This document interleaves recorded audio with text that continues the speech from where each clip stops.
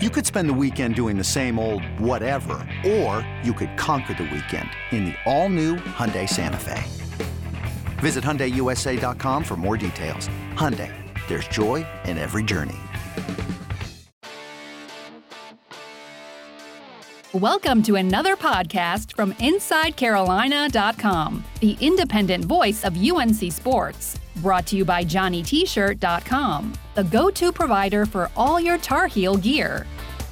Welcome to the Inside Carolina podcast. I am your host, Tommy Ashley. You're listening to the On the Beat podcast.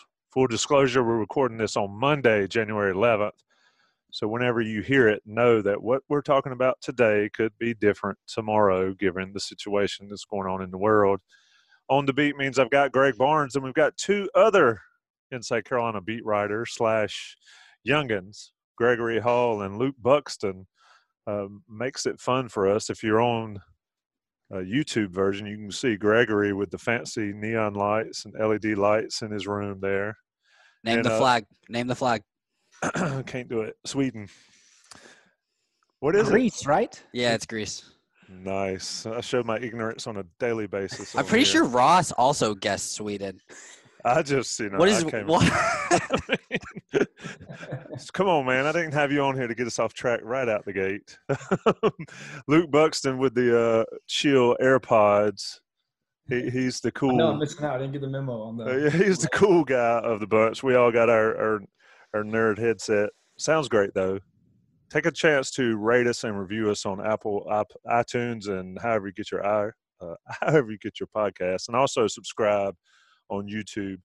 I'm going to come to Greg Barnes. Greg, this is On the Beat, so let's talk about your comings and goings of the week here. Carolina-Clemson canceled on Saturday. Syracuse comes to town on Tuesday. Where is this team? 7-4, going into a Syracuse game that we'll get more into at some point during this podcast. But this is I'm having a hard time wrapping my head around, is this team much different from last year? Tell me why it is. That's a good question. And I think if you look at maybe some of the results, high level, you can come to that conclusion that there's a lot of similarities. I do think the big difference is that this team has proven that it doesn't back down. And when it gets down, it fights. And we really couldn't say that about last year's team. I think the largest deficit they ever come to win a game was 1 point, if I've got that correct. So that's problematic. And maybe that was 1 point in the second half.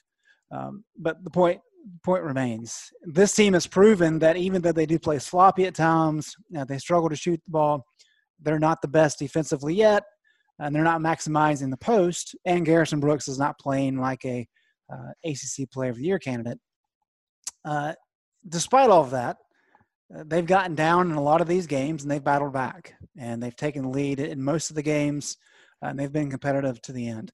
So foundationally, I think that is something you can build upon, and that's a good thing. You have to address all the other issues, but I think the fact that this team has some fight is positive. Now, I think there is some challenges with the way the schedule is set up. The fact that you lost a preseason scrimmage game, they lost a preseason exhibition game, they lost 4 non-conference games. All those things add up, and it kind of leads to a situation where when you're relying on 6 freshmen in your primary rotation, there's going to be ups and downs, and they just have not grown as a team and adjusted well enough yet, or near as quickly as they needed to. And so I think that's where some of the frustration comes from. And then you add in the fact that the Elon game gets postponed or gets canceled until next year. They have to add Central at the last minute. They've had 2 ACC games that were changed. I think all that adds to the uncertainty. I mean, the fact that North Carolina was in the middle of a walkthrough for Clemson, finalizing their game plan for Clemson, and in the middle of practice, somebody comes out and tells Roy, "Yeah, I'm not playing the game. We're going to try to get another game next week." And so I think there's some frustration there as well. And this is made for a very difficult first, 6-7 weeks into the season. Luke, I'll come to you since we hadn't really had you on these podcasts, and Gregory can be last. If you're not last, you're first, Gregory. Think about it that way. Luke, your thoughts on this team thus far? I mean, they've got talent, and I think the biggest point that Greg made there is that they do not quit. There were at times last year where they were up 10, and everybody watching knew they were not going to win that game. That hadn't been the case this year. I mean, losing to Texas, not a bad loss. Losing to Iowa, not a bad loss. We could argue Georgia Tech is a really bad loss, and I think NC State's decent. But this team has grinded it out. What have you seen that's provided them success? And then we'll get into what has caused them angst and caused them the losses later. Yeah, I think Greg hit it spot on. After the Texas game, I asked Garrison, what's different about this year's team to last year's team? And he said last year's team would have quit and we would have lost and gotten blown out. This year's team loses on a buzzer beater. And then Mondo drops the expletive against Kentucky when he says we're not backing down, we're going to hang tough. So I think there is a little bit of a culture shift from last year. I think the main thing this team is missing is actually two things. One, I think it's leadership on the court. I think Garrison is kind of the trusted leader, but when he is struggling as much as he has, I think Garrison has a tendency to get down on himself and not have the same presence that Garrison is capable of. He's the guy everyone looks to. He's the known leader. He's a senior. He's the ACC preseason player of the year. But when he's lost, I think this team kind of gets lost. It's kind of if the queen bee in a honey hive gets killed, everyone kind of scrambles, and that's kind of what it looks like to me. The other thing is point guard play. I think every staple great Carolina team has had a point guard who is known and owned the offense. You think back, it's kind of more like 3-year guys, 4-year guys. Marcus Page, Felton, Kendall Marshall, Joel Berry. Kobe White was a rare breed, an exception who was able to make a big difference as a freshman.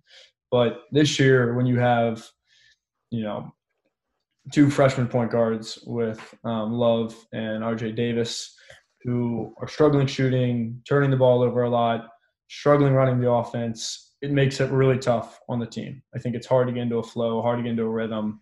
And it comes with – I'm not giving up on them yet. I think they still have a lot of experience to be had and a lot of learning to be done. And as Greg mentioned, they missed a lot of those early opportunities, and Roy will talk about that a lot in his press conferences. But I think the two things, the strong point guard play, keep taking care of the ball, limiting turnovers, getting that assist-to-turnover ratio up. But also I think it really starts with Garrison, having a leader on the court, and him playing well, I think will have a trickle-down effect and reverberate across the team.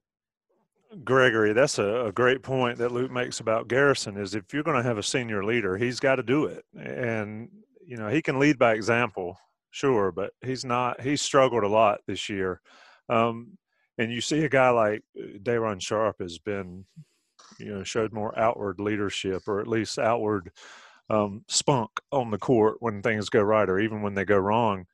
And you have – Luke mentioned Kobe White, and this is what's interesting with me with Kobe White. I wonder how Kobe would have fared without the leaders that he had around him. Caleb Love, RJ Davis just don't have that chance. So what needs to happen here is it something that somebody could flip a switch and say, let's go. Be a leader.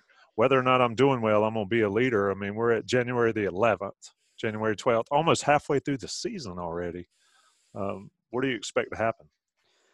Yeah, that's a interesting thing to think about as far as how Kobe would have fared. One thing that I've been thinking of as kind of watching the point guard play, Caleb Love has struggled shooting since the outgo. But RJ Davis, I'm looking at his game-by-game stats here, and, I mean, he posted double figures in the team's first 5 games, and then he's only done it once since the Iowa game. So when I look at this team, obviously Garrison has not played up to his standards. And look, he wasn't going to be ACC Player of the Year. He could have been. I don't think that was fair to Garrison as far as what the rest of this team, like the weapons that they have with Day'Ron, and we've seen what Day'Ron can do.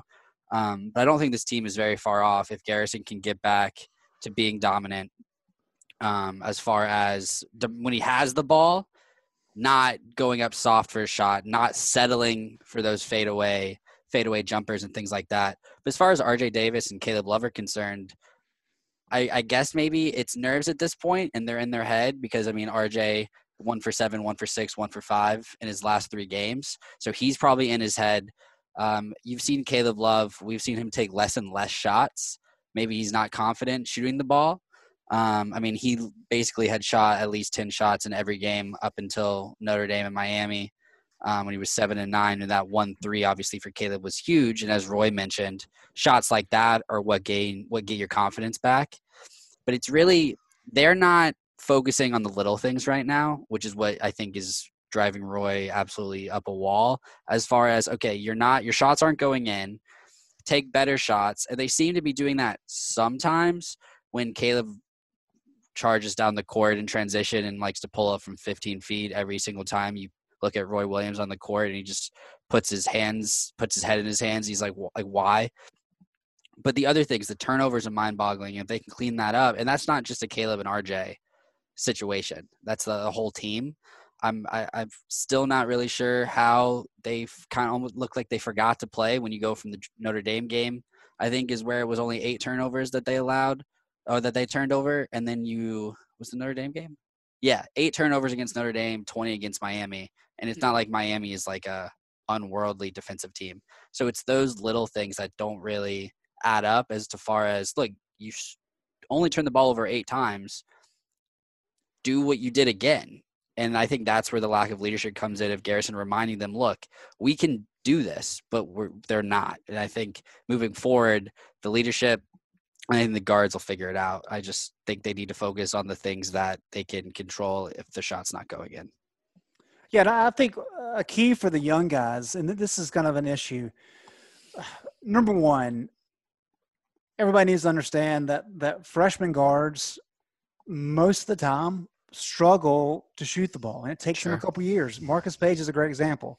We see a guy like Kobe White or Cole Anthony, who are elite talents, come in, and it's easy for them.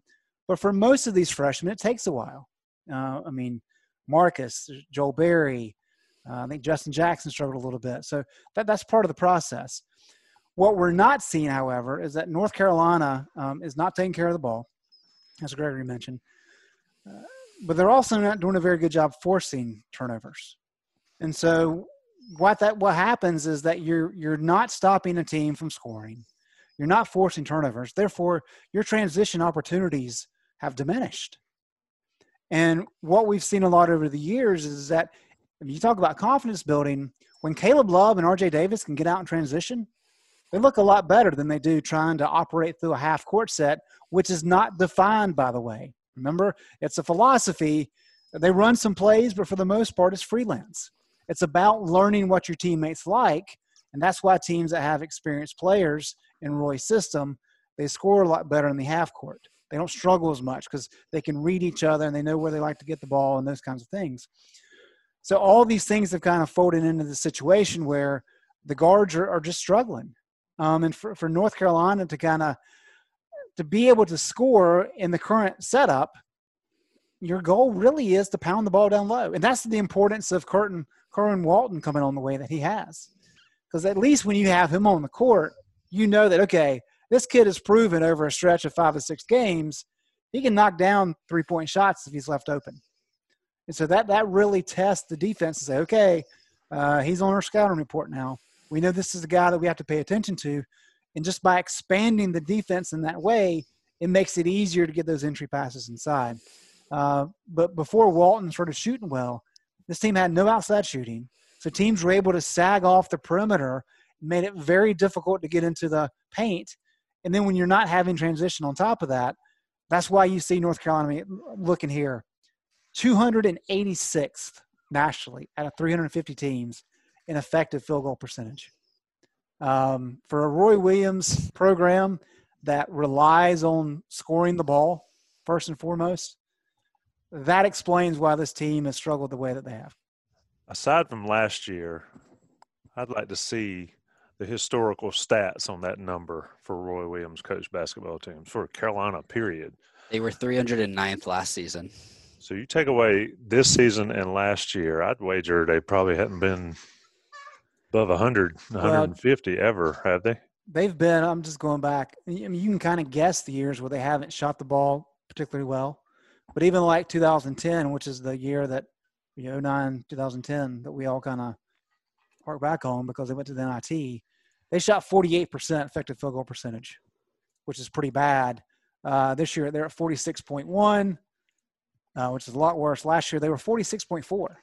So the team currently is shooting worse than they did last year, which is That's not great.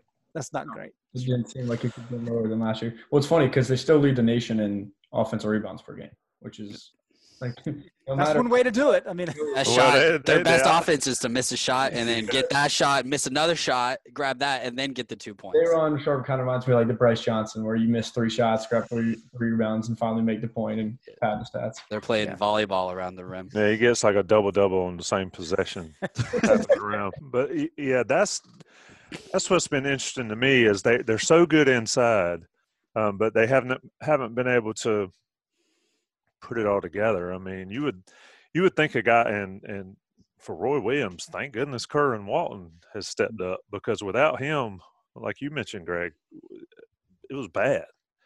But I mean, you would think that guys can shoot it. RJ Davis too would live with bigs like that, and that's what I believe. And Gregory, you can speak to this. Watching the composition of this team, sure, COVID's changed everything. We're not going to discuss that. But that is where, if I'm an outside shooter and you tell me I've got one proven stud big and 3 others that are expected to be really good, I'm living the high life because I'm just sitting on the wing shooting threes. And I think that's the thing that maybe has frustrated the fan base. I'm sure it's frustrated Roy Williams, Gregory, that they just haven't been able to do that at all. Caleb wants to drive the ball, though. So I think a lot of the problems are his – and we saw this with Cole Anthony last year – is trying to force things. And he wants to drive just like in high school. You could just kind of drive in, make guys miss, and do whatever you wanted. Caleb Love has made some of those same mistakes. And watching the big men down low, there's times when they're both on the same side of the paint. Yeah. And Caleb Love will try to drive in, and there's either Garrison. I think a lot of the times I've seen it with Garrison and Walker Kessler on the floor. They just haven't really been in sync. I don't have evidence to back that up other than my eyes. But a lot of times, and then at the last second, one of them realizes that they're both on the same side, and they're having to switch, and then Caleb's driving, and he's running into his 2 own teammates and the 2 guys that are defending them, and there's nothing there. And then he's kind of like, oh, crap. And he either pulls up on an ill-advised pull-up jumper, or he tries to dish it out, and then there's turnovers. And Greg mentions Kerwin Walton here, and obviously he's been a bright spot with him shooting the ball. But I'm curious if teams are going to slowly figure out that he's not a catch-and-shoot kind of guy, because he always needs to gather himself, whether it's taking a dribble or – I remember, I'm not sure which game it was, but they designed a play for him off of a inbounds play, and he comes off the screen, catches it, and normally you just catch top of the key, go up and shoot. He pump faked it, which made his guy jump and fly by him, and he did like the sidestep and go, but he didn't even need to pump fake it because the guy was coming from the free throw line, but he still wasn't comfortable with his movement. So I'm curious, the development of that is if he can learn to be a better catch and shoot guy, or if defenses are going to figure out, and then that's going to mean other people are going to have to like step up and shoot the ball. So I'm curious to see how that development happens with Kerwin moving forward. I agree with that. I think that was the NC State game. He had a couple good, clean looks and didn't take it because he's not, like you mentioned, a straight catch and shoot. Look, and we mentioned Caleb Love there, the styles. That has been one thing to watch this year. Love is a slasher, and it is impossible to slash when you've got 14 feet of big man clogging up lane. And I talked to Dewey about it when we do these post games, is there hasn't been a fundamental shift in clearing the lane to give Caleb some driving space. And that's something I thought we would see a little bit. But it's kind of difficult to clear the lane with the bigs when their defenders know full well they're not going to – if Garrison Brooks goes out, he'll shoot a 3. Kessler has shot a couple, but Baycott's not shooting anything over 15 feet. And if he shoots it at 15 feet, it's probably a bad shot, at least thus far in his career. So how does Caleb Love work that? I mean, he's doing his best to adapt. He has not been good. He'd freely admit it. So how does he sort of, during the middle of a season, fit his game to fit what Roy's still trying to do here in mid-January? Yeah, the biggest problem I see with Caleb Love on the drive is he looks like he has tunnel vision.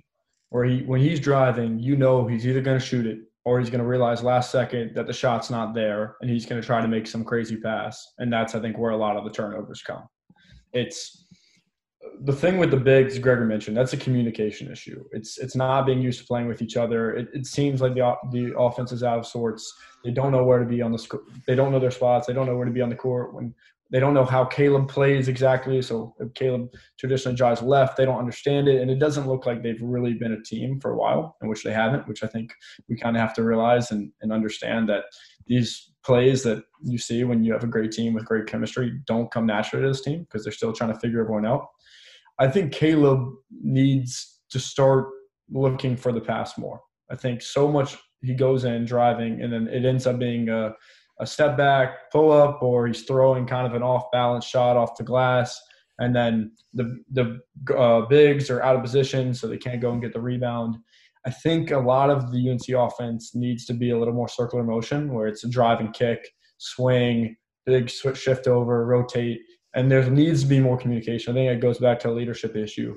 It seems that everyone kind of is looking for someone to make a play. There's no, Caleb drives in, kicks a play tech swings out to Kerwin, guards rotate, you run secondary break, you get a one-on-one matchup, and Armando can finish. I think there needs to be more motion on the offense, and that's going to come more playing together, but I think that's the crux of the problem right now. It's everyone's looking to play one-on-one ball when the offense is stagnant and the end of the shot clock, and there's no great possessions that we've really seen out of Carolina so far. So, Greg, how's it change? I mean, at this point, we've talked about you are what you are. I mean, how does Roy Williams get the guys to kick in? Because to the point of the bigs, I mean, it's painful to watch the bigs, and we're just talking on the offensive end. We're not even talking about defensive end. Seeing those guys bump into each other in each other's space.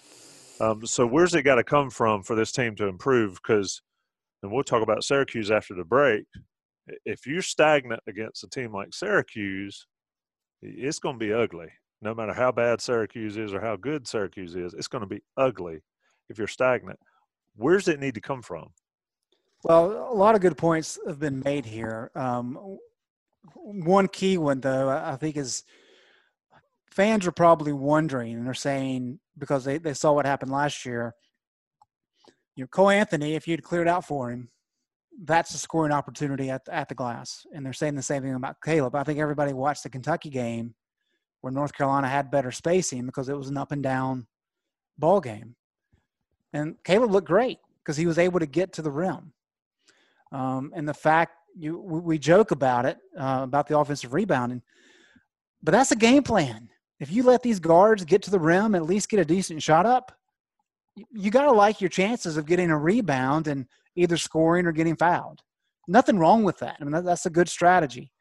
But when you're talking about what Roy Williams has to do, you've got four bigs, yes. But as you say, Tommy, Garrison's the only one that can play the four. I mean, the other three guys are fives, and they're pretty much true centers. And your strength right now, and your only strength, to be fair, is your rebounding. So you have to keep two bigs in pretty much all the time. And I know he's gone with Leaky at the four a little bit. I just don't know that that's a plan you can really implement other than this kind of a change of pace. So what has to happen?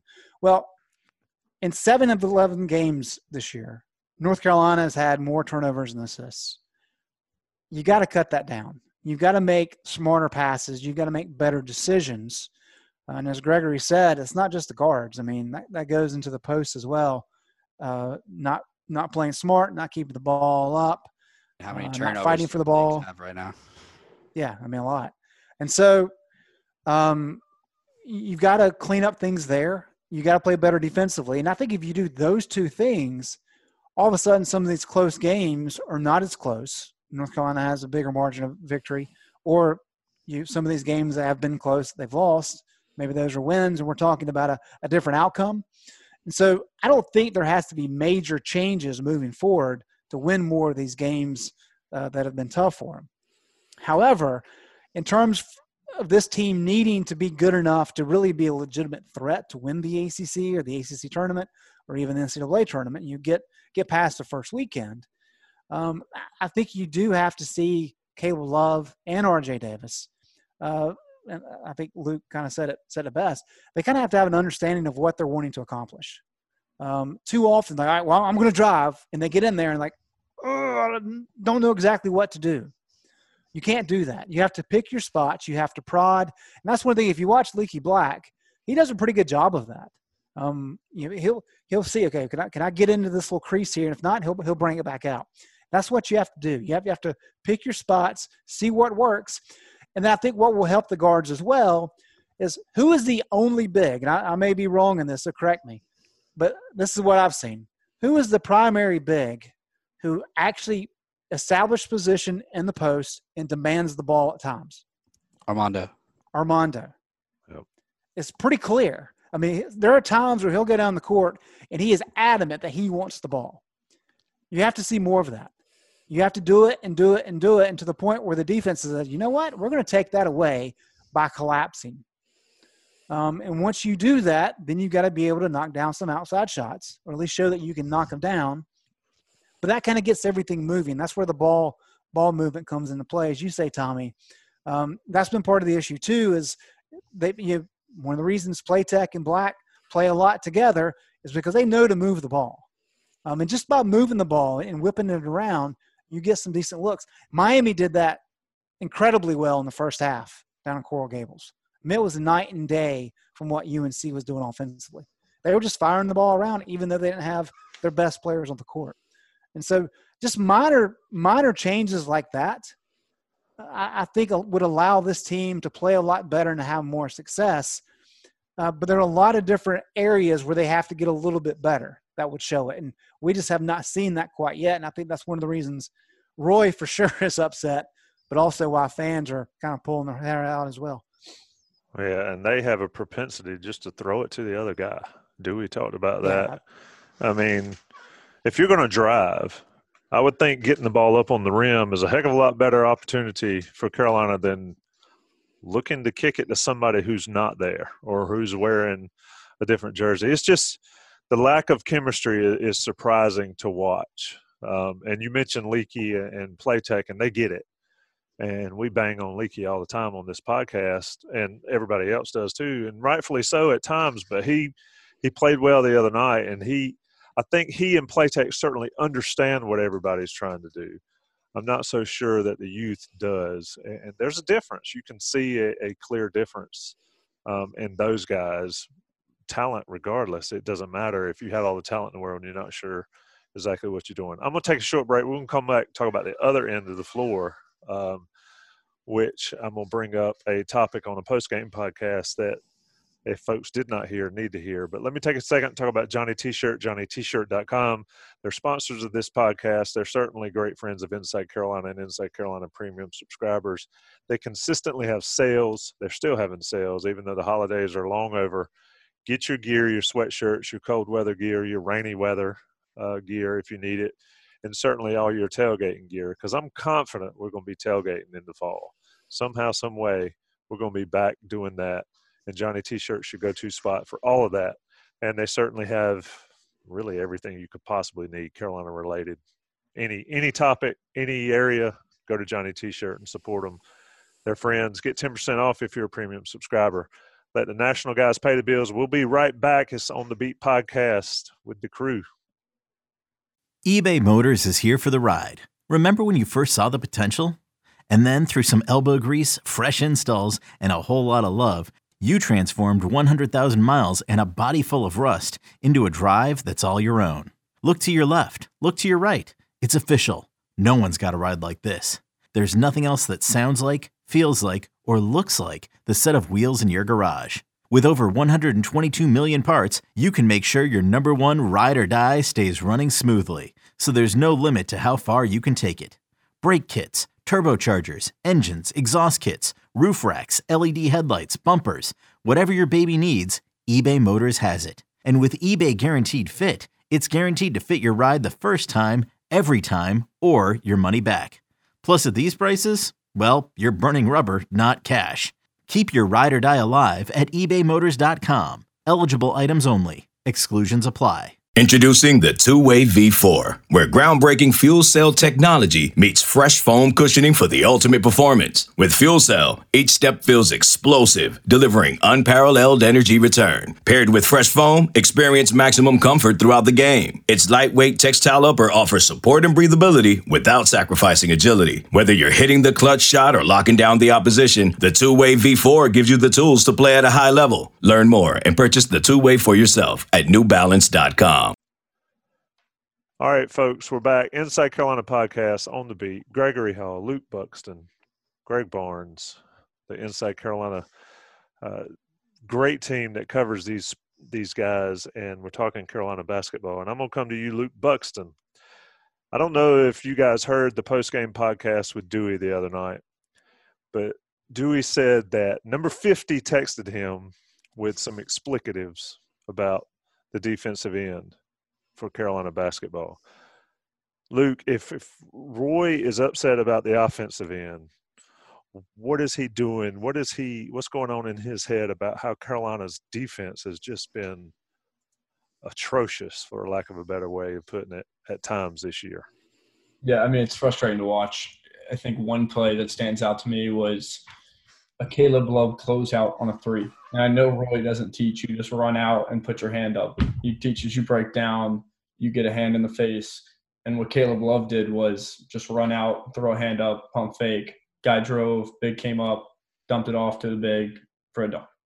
And I think it's a lot of stuff like that where I'm sure there's a lot of technical things that UNC needs to get better. But I think a lot of it is just kind of laziness. It's put a lot of effort in on the offensive end, and then when you get to the defensive end, it's just kind of apathy.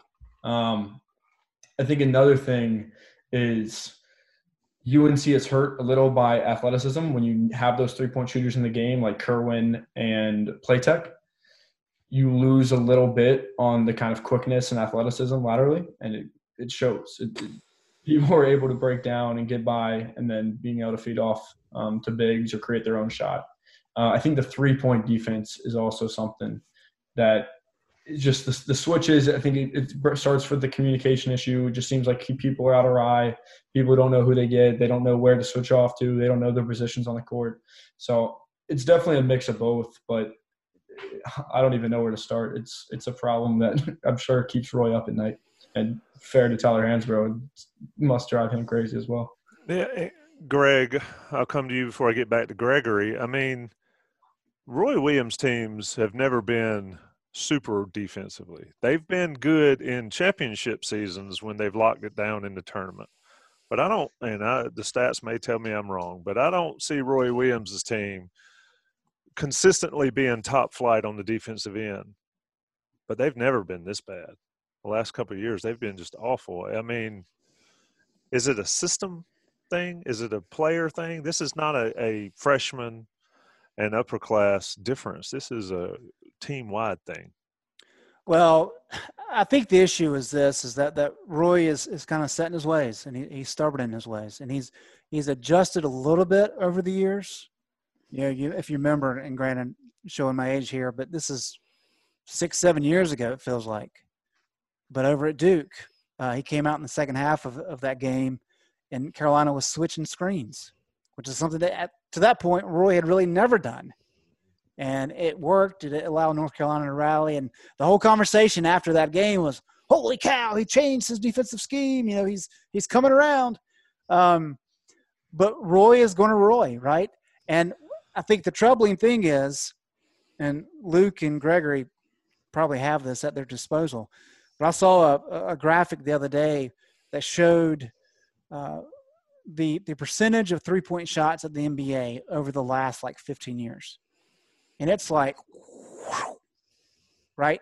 Because they understand that your most efficient shots are the three or layup. Those are your two best shots. We know that now. However, the way that Roy has always coached, for decades and decades, is he's going to defend the rim first and foremost, and then he works his way out. And so that's the setup. He values defending the layup more than he does the three-point shot. And that's just how he's always been. And so that's why when this team in particular, we've always talked about North Carolina struggling with ball screens. And it's crazy. Every team now pretty much. I mean, NC State put on a clinic a couple weeks ago against Carolina. But you just set up those ball screens. And you say, okay, if you're going to hedge or you're going to switch, we're either going to split you and get to the rim, or we're going to end up with an open shot from deep. That's it. That's all they're trying to do. Nothing fancy. That is their game plan. And in that State game, what happened? North Carolina was not only not good with the screen, they didn't help defense-wise worth a flip either. So it became very easy for State. And where North Carolina in the past has had success defensively is even though they've struggled with the ball screen some, we've seen a lot of the sharp hedges and the hard hedges and the switches. Typically, they've been pretty good with help defense. And so what you get is off that screen, somebody may get into the lane, and then they'll kick out because help defense has arrived, and somebody will have an open look from three in the corner. And that's kind of where the frustration's been. We haven't seen that big of an issue with that this year just because help defense has not been as good. So at some point, Roy's going to have to make a decision of, okay, are we going to keep trying to do the same thing again and again and again if I don't have the talent on hand to make that change and to correct things the way they need to be corrected? That's the great question. And it's funny listening to him on Monday afternoon in the ACC teleconference. He point blank said, it's tough preparing for Syracuse because we just don't play zone well. It's just not what we do. It's not what I do. And so what we do in practice can never simulate what we're going to see in the game. And that gets back to how he's just dead set and he wants to play man. And that's kind of what he wants to do, and he wants to defend from the rim out. And so that's the problem. How do you fix that other than changing your scheme and changing your approach? You just have to coach the guys up so they're better against the ball screen and they're better with help defense. And that just has not happened yet this year. Here's an interesting stat. In Carolina's 7 wins, the opponent three-point field goal percentage is 29%. In their 4 losses, it's 44% if you round up. That is a huge difference. And I think it's interesting, like, you have 4 big guys and 3 who can play the 5, close to 7 feet. And you have a 7-footer with Walker Kessler. Why not take the chance of having them put their hands up and just being giants and trees down there in the lane, and your help guys are defending a little bit more in the 3, and you were able to recover on the 3-point shot? I think that's what kills Carolina is what you mentioned. The basketball has changed. Steph Curry totally changed the NBA and how the game is played. And in the losses, you're looking at if I can do math right, 17% change from 3-point shooting in wins versus losses. So wouldn't you think that you might take the chance that Day'Ron is able to cause some commotion with his length or with Walker, and then you might put people more out on the wing? I don't know. I don't understand why you would change it up a little. I think it's part of it's because what you described earlier with laziness and they're so – and at this point, switching up schemes as far as with like Caleb Love and the young guys, if they've been coached up to – I mean, at some games they've looked awful on guarding dribble drives. But if they've been coached up to prevent dribble drives and you're trying to switch that, I think you're going to cause even more headaches. So I think at this point you just kind of need to stick with it. But as far as defense, which I don't know how much of it is just teams missing shots or what, but UNC is the 12th most efficient defense in the country. I mean, I love KenPom. If you read my previews, I'm all over KenPom stuff. But I looked at that stat, and like they're the 3rd best efficient defense in the ACC. I mean, they're right behind Virginia as far as allowing points per possessions. And it's not like they're playing slow. They're the 2nd fastest team tempo-wise behind Syracuse in the ACC. So I don't really know how, because obviously you watch the games and you're like, this team is not good defensively, especially in the second half. I think Georgia Tech came out and shot like 62% at one point in the second half. So I don't know if Greg can explain that to me about why that is with those numbers, if it's just teams having looks and not missing it or what there. But I mean, 12th in the country. Well, there's lies, damn lies, and then there's statistics. Well, the primary throwing thing those there up. is rebounding, and the fact that North Carolina is not allowing these teams multiple looks on the same possession. True. And that's really what it comes down to. North Carolina is not – and, again, this kind of goes back to with the Roy Williams team, always harp on, if you go back to 09 and 08, those teams, what did Roy say? Those teams thought they could outscore everybody, and they could. They did. And they did very easily. In 2012, even the 17 team, all of his good teams, defense was an afterthought. In part because they were so good offensively, that's also that's how Roy Williams is. And so whenever we get to a point and Roy is really harping on defense, to me, that's a pretty good indication that the offense is really struggling. And that he's saying, okay, offense is not playing well right now, so we've got to get better defensively or else we're really going to suck. And so I do think it's more of a shift of the offense is the big problem, but we're gonna blame the defense right now because we're not good at the moment. The defense is not good, but they're not horrible, right? To your point, Gregory, even if you take away the defensive rebounding, which is a big part of that number, teams are only shooting 48.7% against them, effective field goal percentage. That's a good number. It's not great. That's kind of middle of the road. Yeah, it's average. When you're not allowing the opponent to get many offensive rebounds, that's going to help your bottom line, though. How do turnovers factor in? Because you're also giving them a lot more shots. Sure. Is that fact? How KenPom factors in turnovers? Because I think they're at like 280 in turnovers per game. Yep. Yeah. Well, I was looking at. I think earlier one of y'all said that UNC's not forcing a lot of turnovers. They've forced more turnovers than they turned the ball over 4 times, and all 4 of those were wins. Yeah. So when they win the turnover margin, they win the game. They're 4-0. Yeah. Turnovers to me are always one, you get into trouble and you're trying to you try to bail yourself out and you end up throwing it away, or it's playing to not make a mistake instead of playing to make something happen. And a lot of the passes, Tom, you mentioned, it just looks like they throw it to the other team. I think here you go. I think it was a Kerwin pass. It was just like a slow bounce pass from 2 feet away. It was like he was nervous. No one on this team, granted, Caleb sometimes looks like he wants the ball and shoots the ball whenever he wants, but it looks like everyone is waiting for someone else to make a play happen, and it causes a lot of timidness, and it causes a lot of playing not to make a mistake or playing just to be out on the court. You don't see guys just speaking in recent history, like Cole or Kobe, who can really create off the dribble or get a screen and then hit Cam Johnson, who's running off a look to have a wide open 3. It doesn't look like this team is having anyone who has that mindset that they are able to take over and make a play happen. Rather, it's I'm going in and I have no plan, or I don't want the ball right now. Let me find someone who can dribble it. I think what this team needs more of, the Notre Dame game is a perfect example. Leaky Black's game winner there at the end. The previous possession, he tried the exact same drive against the exact same defender, and he missed it because it was defended well. And in the post game, he said he thought he got fouled.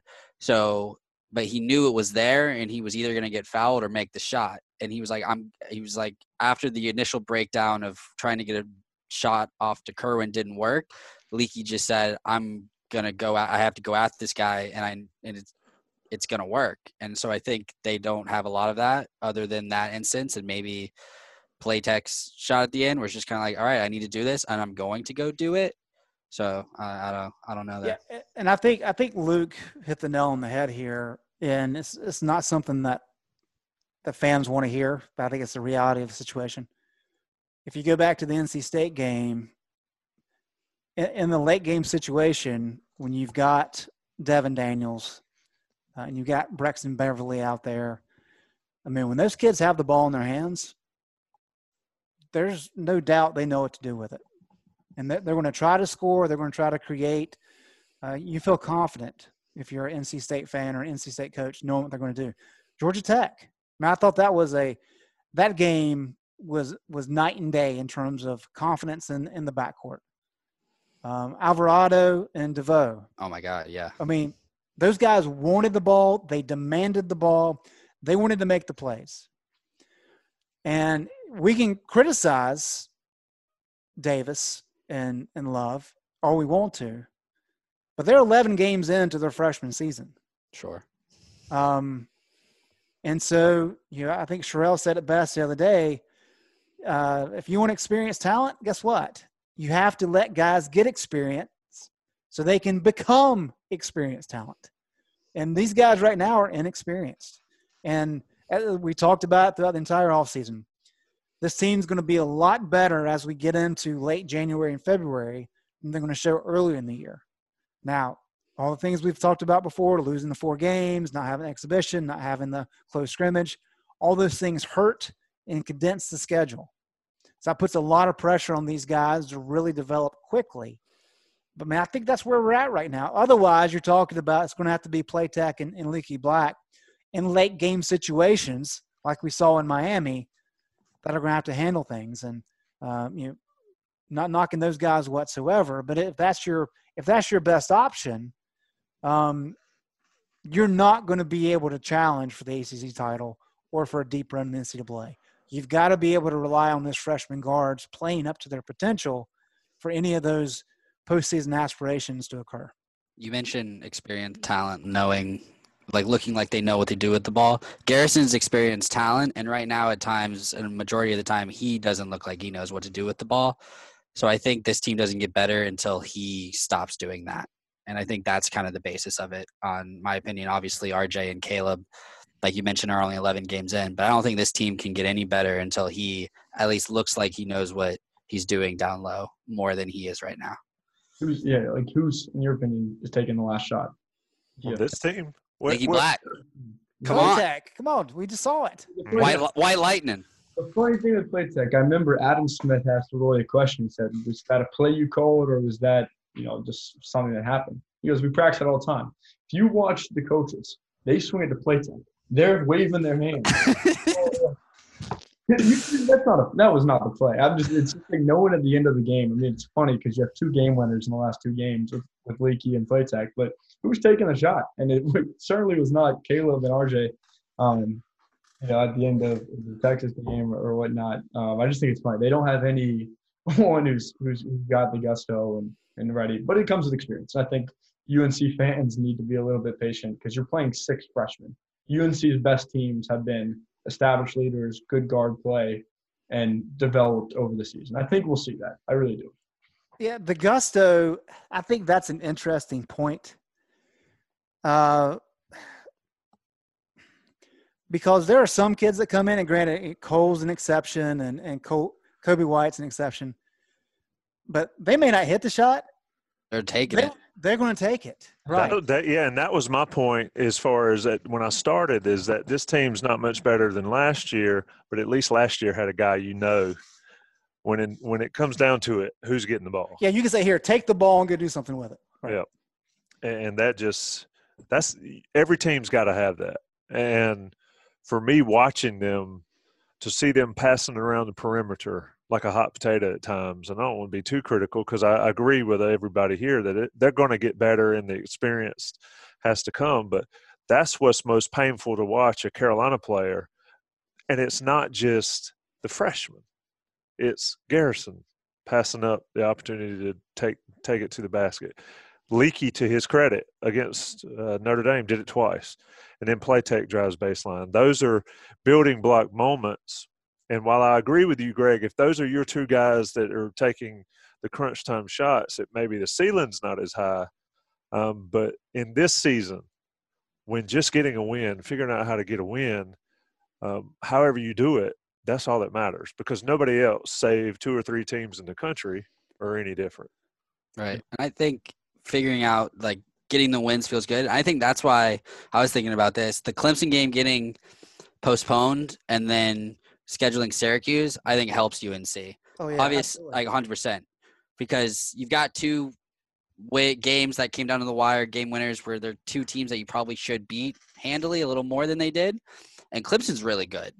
And they're going to frustrate this team offensively more than any team has. I think Clemson has the best defense in the country right now. Whereas, Greg, you and I were talking earlier, and you were explaining how UNC has had success in the past against Syracuse zone. So I think it's kind of a perfect storm of you're coming off 2 wins, instead of taking on one of the best defenses, you're taking on Syracuse, where you've had success, and you should have success if the bigs can attack the glass. So I think it worked out for UNC as far as scheduling wise. Greg, give me a 3-minute preview of Syracuse, what Carolina fans can expect, because I think you got to work the high-low. If they can't do the high-low against Syracuse, then I may change my opinion on whether this team gets better. But get the ball on the rim and go get it is my game plan for this team against Syracuse. But what saith you? Yeah, no, I agree. And the fact that North Carolina has won, I think, 9 of last 10, with the loss being the ACC tournament game last year. Oof. They've kind of figured out. And Syracuse is very good with their length. In terms of kind of limiting your outside shots and hurting your opportunities at dribble penetration. But where North Carolina has had so much success is that high-low. And I think when you factor in that, Garrison's a good passer, Armando's a good passer, Dayron's an excellent passer. So if those guys are able to execute, you have short corner and then free throw line. And those are the weak spots of the zone, always has been. Boeheim likes to really bring that zone up. And so that creates some mismatches down low. And then when you factor in, whenever you're playing a zone, you lack the ability to kind of know your responsibility blocking out. And that's why Syracuse has never been a really good defensive rebounding team. And North Carolina is one of the best offensive rebounding teams in the country. So a lot of things like that really play into UNC's hands. And the fact Syracuse is 7-2, but they've played really 2 good teams and lost to both of them. And it's not like we're talking about great teams. We're talking about Rutgers and Pittsburgh. So adequate teams that they've lost to. And I think losing somebody like Elijah Hughes, who was a scorer for them, Syracuse really doesn't have that. Buddy Boeheim, if he gets hot, he's problematic. Dolezaj's fine in the middle. He tends to get in foul trouble against UNC, it seems like.